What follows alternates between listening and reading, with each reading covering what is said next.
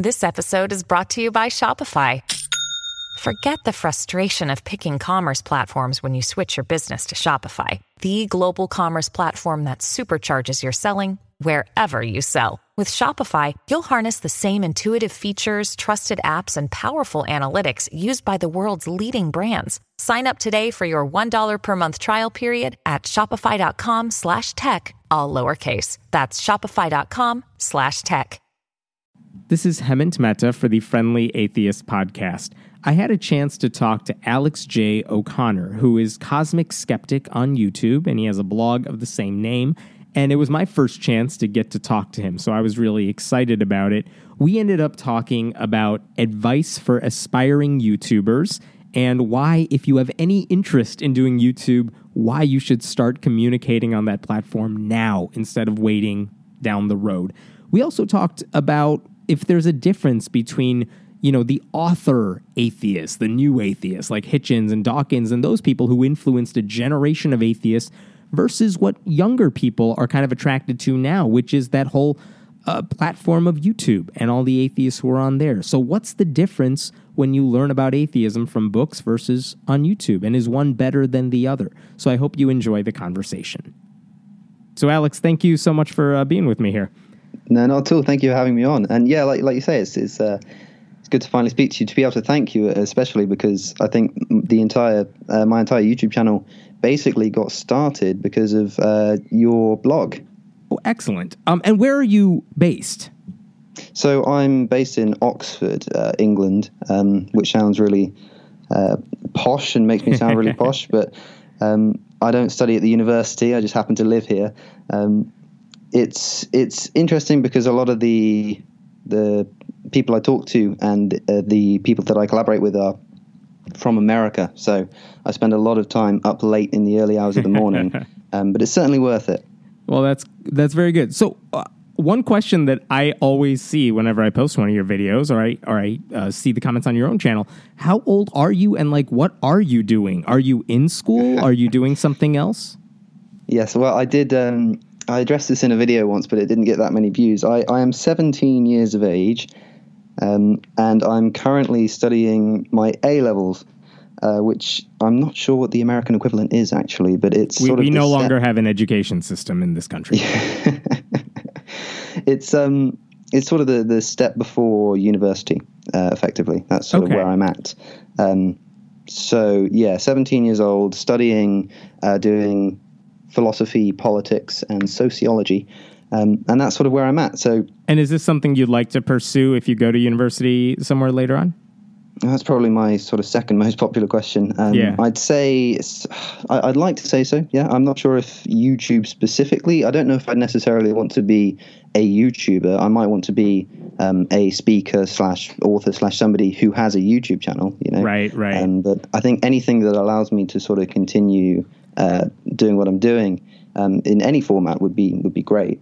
Well, one question I wanted to ask you, because it seems like for a lot of people, here is a new person on YouTube. You kind of came out of nowhere, which is awesome, because I think if people see your videos now, they'd be like, oh yeah, you're kind of a YouTuber pro. You've been doing this for a while. And no, you started and you just kind of kept at it. I'm sure you've learned stuff along the way.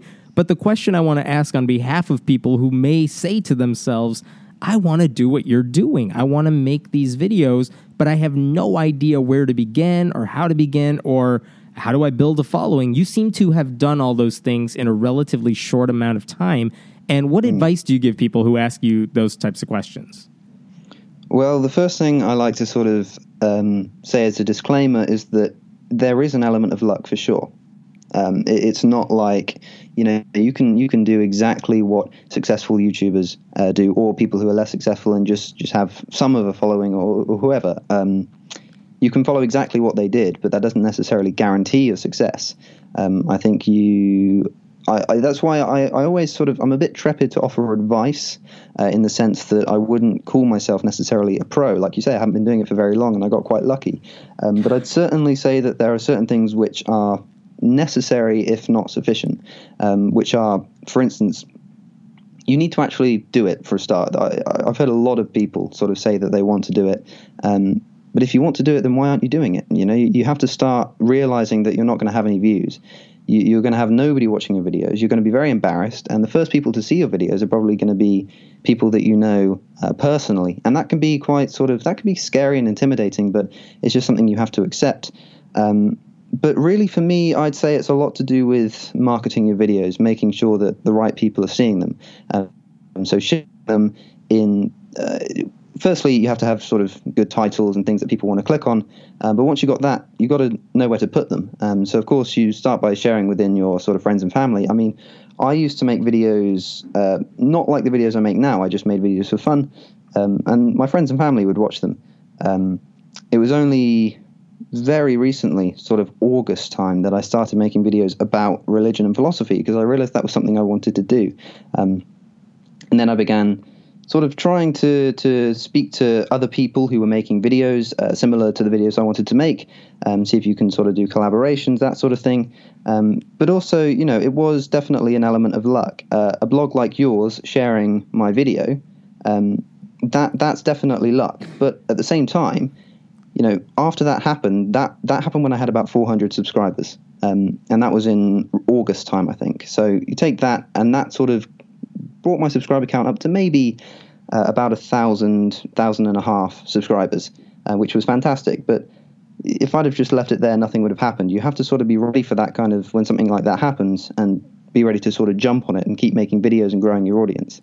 That would be the main thing, I think. You have to be sort of ready for luck. You have to have the videos, you have to have them well titled, you have to have good branding, and when that luck does come along, when you do get that one video that gets some views, you need to be ready to sort of pounce on it and capitalize on it and use it to sort of build your audience and send them towards your other videos and get them to subscribe. So some of the things you're mentioning, a good title, knowing how to get them in front of the eyes of people who may be interested, which I've gotten some great tips from people just sending me links on Twitter, like, you should check out this video, or I made this video, would you look at it?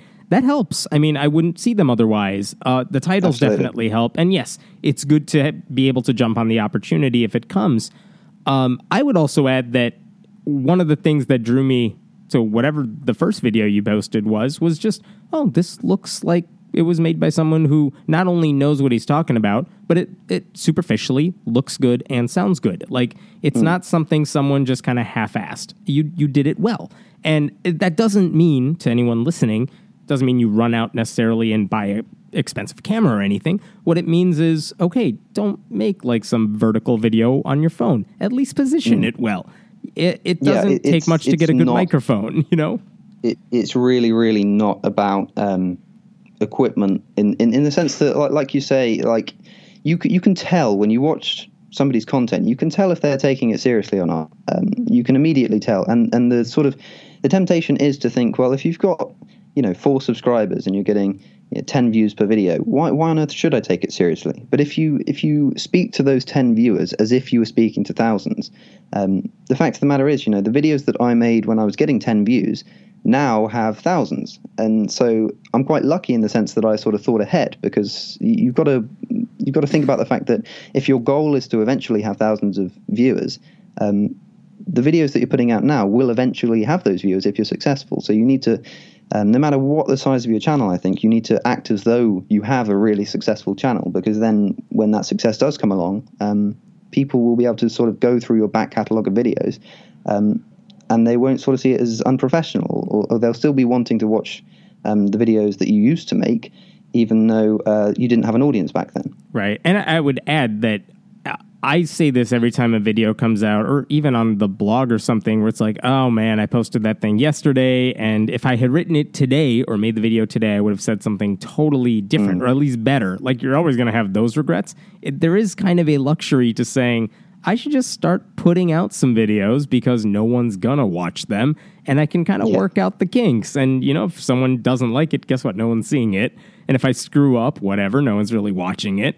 And you get better. I mean, I know there are a lot of websites that are ready to launch that go through, like, let's just run the website for like a week or two, post things the way we would post them, but not publish them for the world to see, just so we can get into the habit of doing things the way we want to do them. And so there is some, like you're saying, just start doing it. Do it the way you want to do it, because you're going to learn things about how to make videos and content. And then hopefully, if people begin watching, you kind of know what to expect. Let me ask you, what before you started your channel, and I'm taking myself out of this discussion here, so don't mention, you don't have to mention my stuff, but what YouTubers did you watch to influence you or to say, oh man, I really like what these people are doing. I kind of want to do the same thing. That's a good question in the sense that it's difficult to answer because I wouldn't say that I was necessarily inspired to make videos by other YouTubers. There were certainly some, like your videos, like some of the more, I suppose, mature videos, I'd like to say, because there's a lot, if you can call it the YouTube atheist community, within that, there is certainly a wide variety of different people making a wide variety of videos. And a lot of them I found to be quite either obnoxious and they had every right to be. A lot of the time they were responding to people who deserved sort of the kind of treatment they were getting. But from watching those, weirdly, I was inspired by the kind of bad videos because I realized I think there's a better way of going about this. And it's not necessarily a right or wrong way. I just think there's a different way of going about it, which I think would be more effective. And so I would sort of look at some of those YouTubers and use that as inspiration to make videos. But in terms of videos I did like, I wouldn't say it was YouTubers. I'd say I used to watch YouTube videos of, Christopher Hitchens, Richard Dawkins, Sam Harris. Giving lectures and talks, things like that. Exactly, yeah. And of course, that was a while back, before I'd really gotten really deep into the subject. Those are sort of the first names you come across. And those sort of start inspiring you. And you might go out and make a video or something. And then when you get more into it, you discover more and more speakers, more and more writers, and you just hear fantastic arguments and you think, is there a way that I can either apply these arguments to other arguments, sort of mold them together into a sort of new presentational format? How can I make them more accessible? How can I use them to debunk specific claims made by other people? So for me, it was a mixture of bad YouTubers and good public intellectuals put together, sort of made me think, well, why not? Yeah, fair enough. And I would add too, for anyone listening who is interested in doing it, never be afraid of saying, never think to yourself, oh, well, other people have covered that material before. Like, yeah, everyone's covered everything before. But when you do it in your voice and in a style that works for you, it's going to reach a different audience altogether. Yeah, it's funny, actually, because people look and they say, well, these YouTubers have already covered everything. Well, those YouTubers could have said the same thing. I mean, the same arguments and the same discussions have been going on for thousands of years. Right. It's nothing new. The newness isn't in the content; it's in the way it's formatted and the way it's presented. You will always be able to offer your own humor, your own angle, your own explanations, your own interpretations, and so it's always worth sort of discussing the same stuff because it's important stuff. It can't be talked about enough, in my opinion. Absolutely. Let me go into your story a little bit. My understanding is you grew up Roman Catholic, and at some point you became an atheist. Is that accurate? Are you officially now out of the church? And what caused that change? Well, it's accurate in the sense that I'm not officially out of the church because I'm not entirely sure how you officially leave the Catholic Church. I think I read somewhere you have to send a letter to your local bishop or something. But as far as I'm concerned, that's behind me.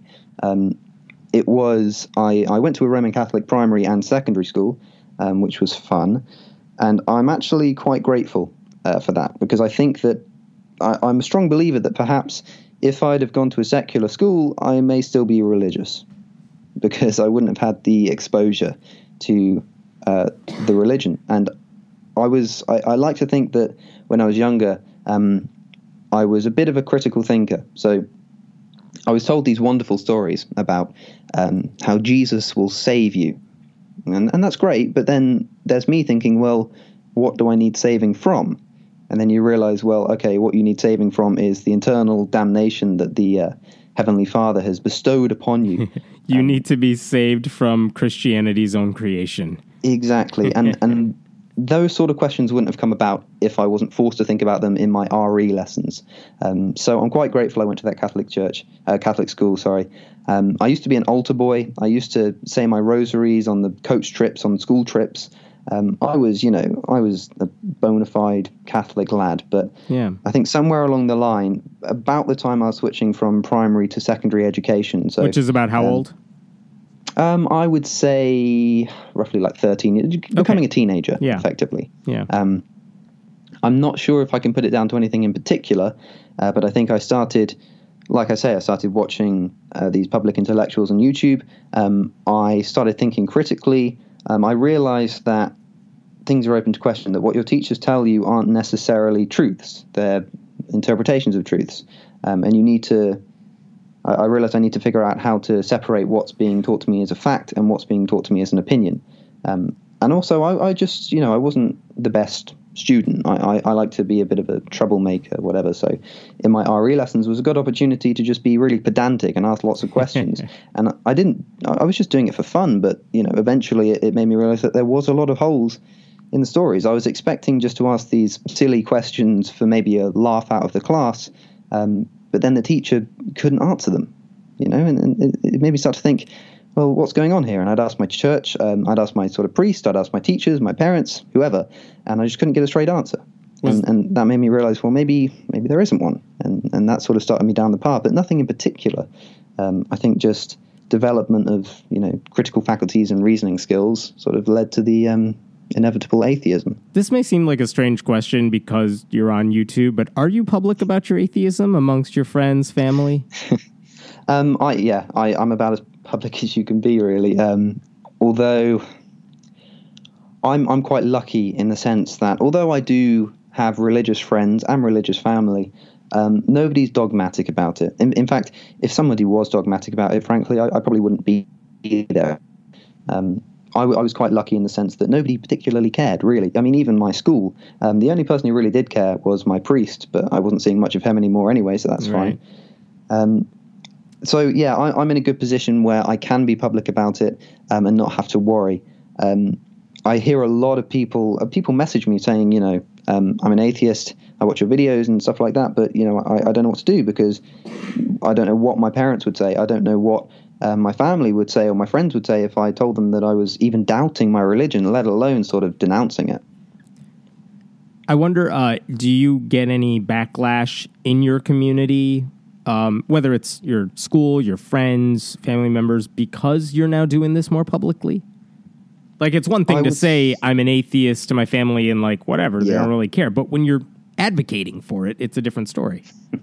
I'd like to say I wouldn't say I'm necessarily advocating for atheism. I'm just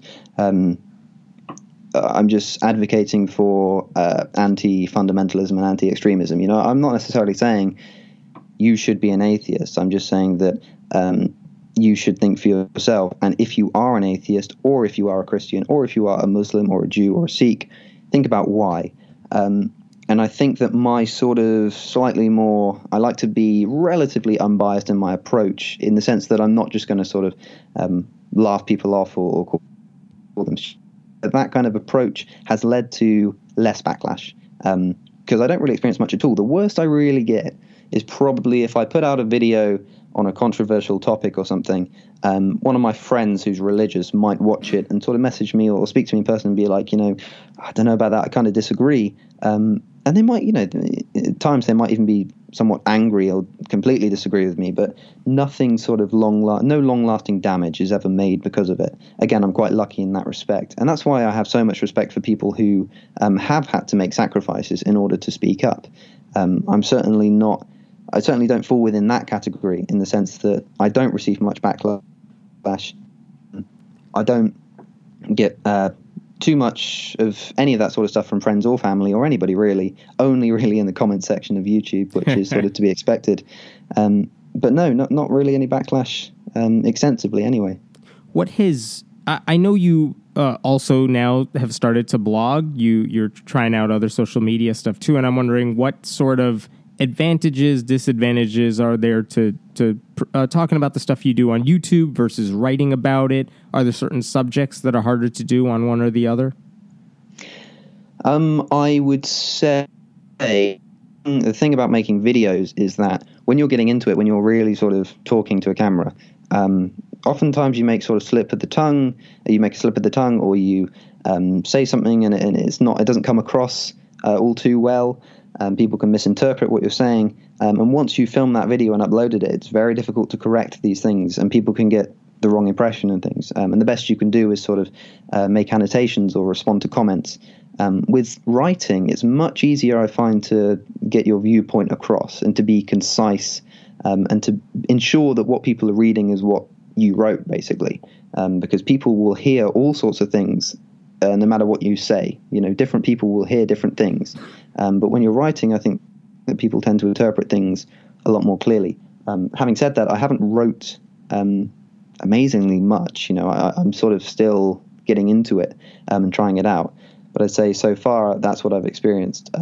I would say, weirdly, it seems like it would take a lot more time to make sort of a fully fledged video than a blog post. But because I've never written anything really before, for me it takes a long time to put blog posts together.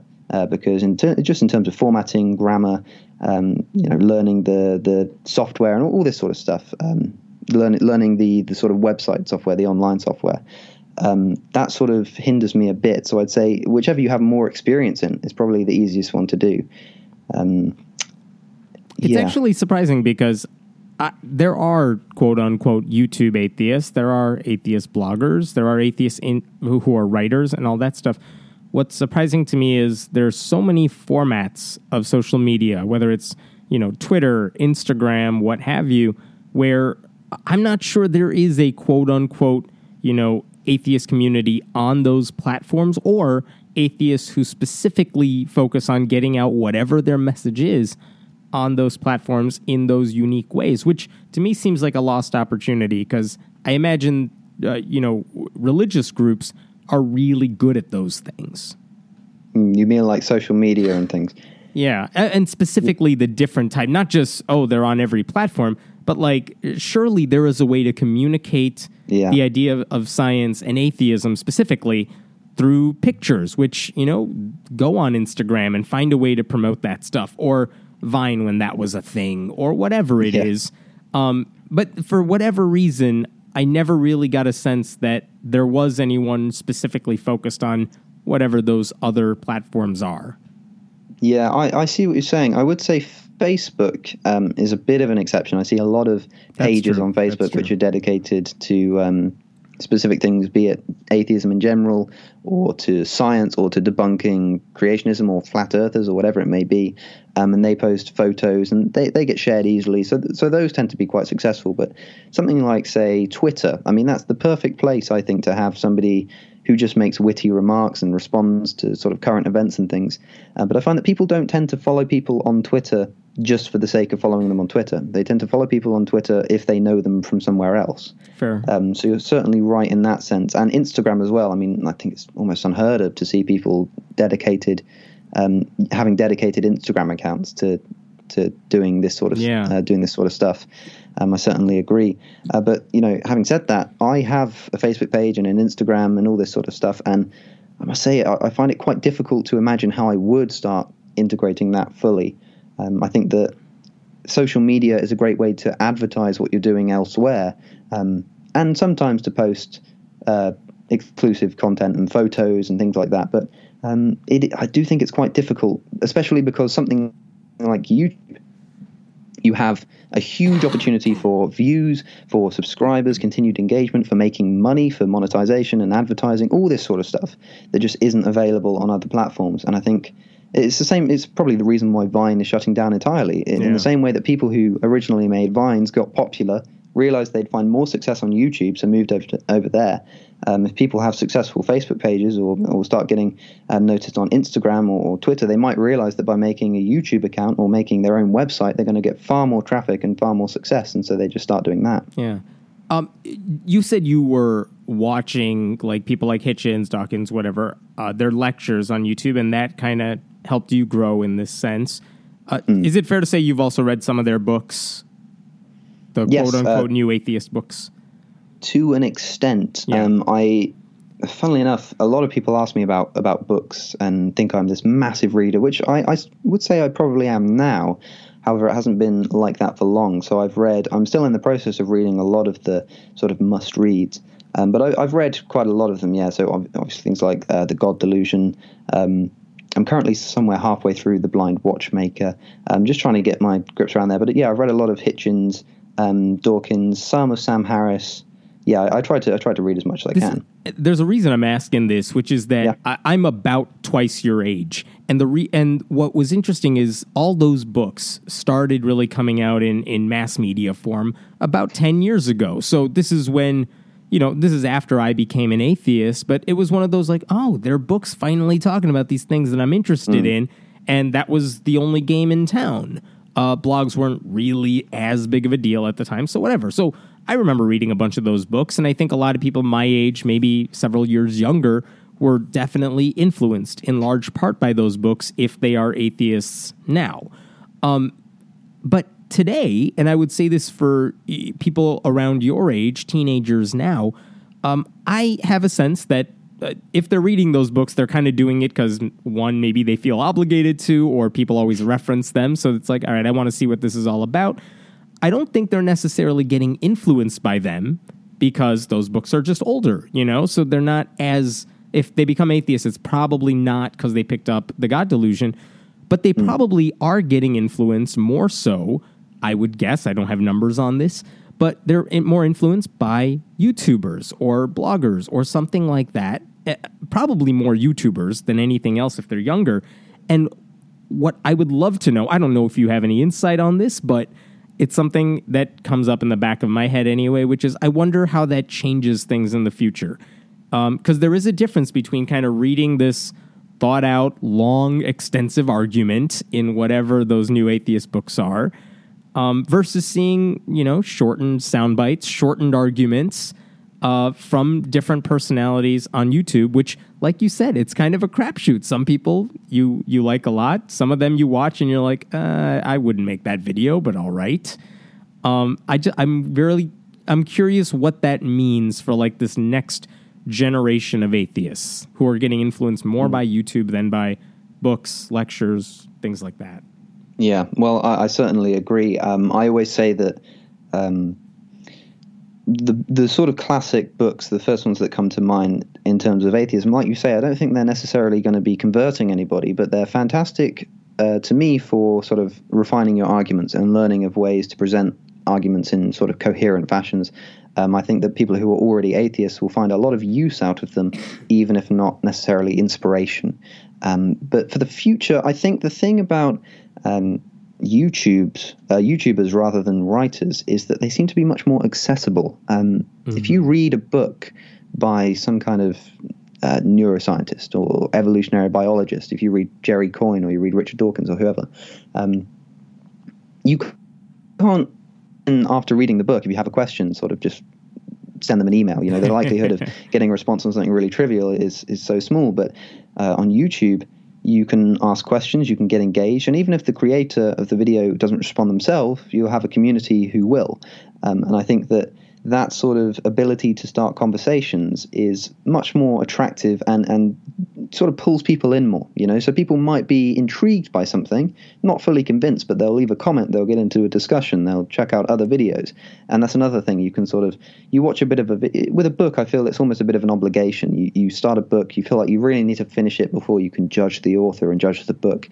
But with YouTube, it's much more snappy and quick. Like you say, you can just watch a video, watch a bit of it. Maybe you like it, maybe you don't, but you can check out another video or another video, and you can also, if people have been making YouTube videos for a long time, you get to see sort of across their life and how they've evolved as a person. You can sort of watch it all at once. So I think the discussive aspect in terms of comments and social media and that sort of thing is going to be fantastic, and it's going to be fantastic for people who are on the fence, being sort of able to ask questions and sort of consolidate their knowledge. But other than that, I'd also say that the quantity is going to go up. That seems obvious to me. People just don't read books. People don't enjoy it. People read select books. If they're into something, then they'll read books on that subject. People don't tend to just, or at least people I know generally, don't seem to sort of just read for pleasure anymore. It seems to be either obligation, like you say. They're into a topic, they feel like they want to know more, and so they read about it. But if you're just the average Joe, to me, the likelihood of you picking up a book about religion is far, far less likely than coming across a YouTube video and clicking on it. You know, if you're just a casual Christian, you might click on a video that challenges you. It might intrigue you, but you're not going to pay £10 for a book. And that's another thing, it's free. So, you know, the fact that it's free, the fact that it's easy, convenient, and quick, loads more people are going to be discussing this sort of stuff and being aware of the arguments, and or at least being aware that the argument is going on.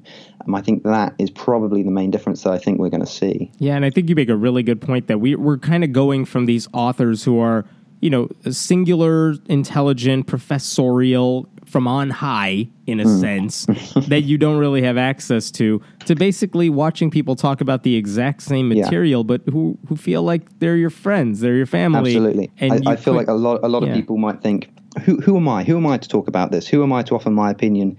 Who am I to ask questions?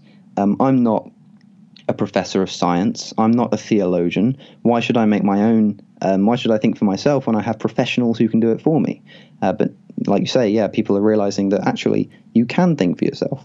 Right. I mean, there's a reason even a lot of the most popular like sex educators on YouTube don't necessarily have PhDs in the subject, but they do their research really well and communicate it effectively to their peers. And that's what makes them really good at it.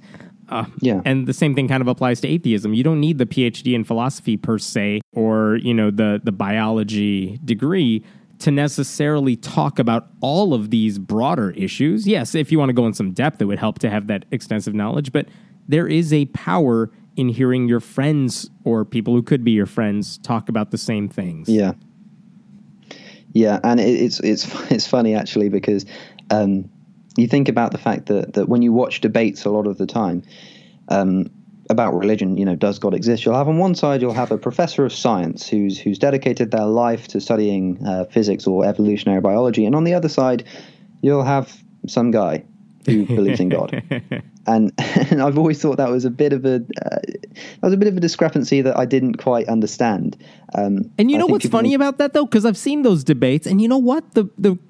Sometimes the Christians who may not have the same degree per se are really good communicators. They're really good at speaking, and the professors who totally know their stuff are so boring to watch. Absolutely, and listen to. Yeah, and that's the problem. You know, you watch someone like William Lane Craig. I mean, that man's a fantastic speaker. You know, he's very engaging. Right. He's got a very listenable voice.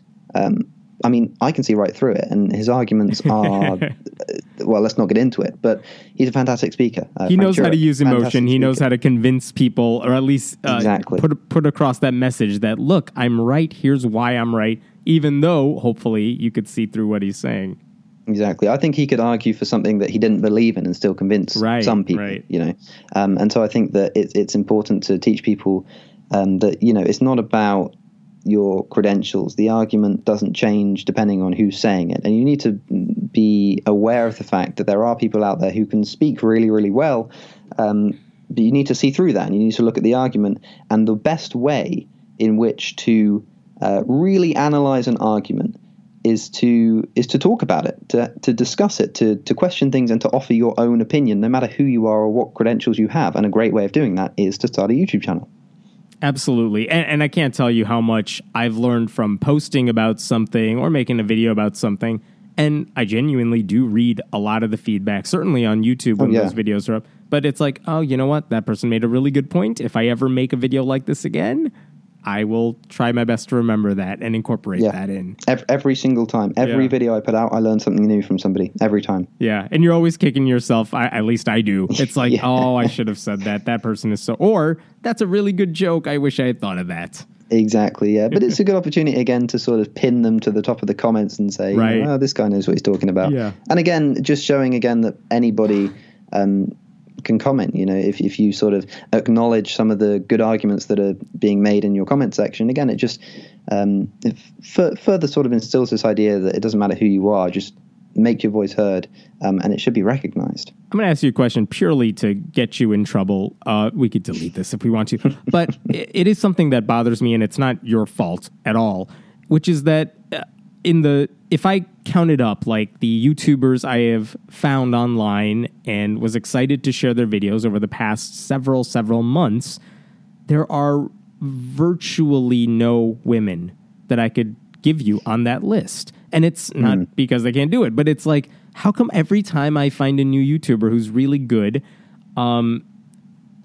it tends to be a guy? And I'm sorry, that came off wrong. It's that I wish there were more females doing the sort of thing that you're doing, and I don't tend to see it. And believe me, I'm trying to find them. And there are some who do a really good job, and I love to promote their stuff too. But is there something wrong with YouTube? Am I looking in the wrong places? Or what's the issue, do you think? Because it's something that we should see more voices. And I feel like we're falling into that same stereotype on YouTube that we kind of see in the book world, which is that certain kinds of voices rise to the top.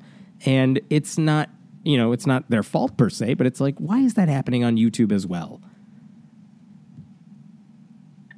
Yeah, it is something I noticed as well. I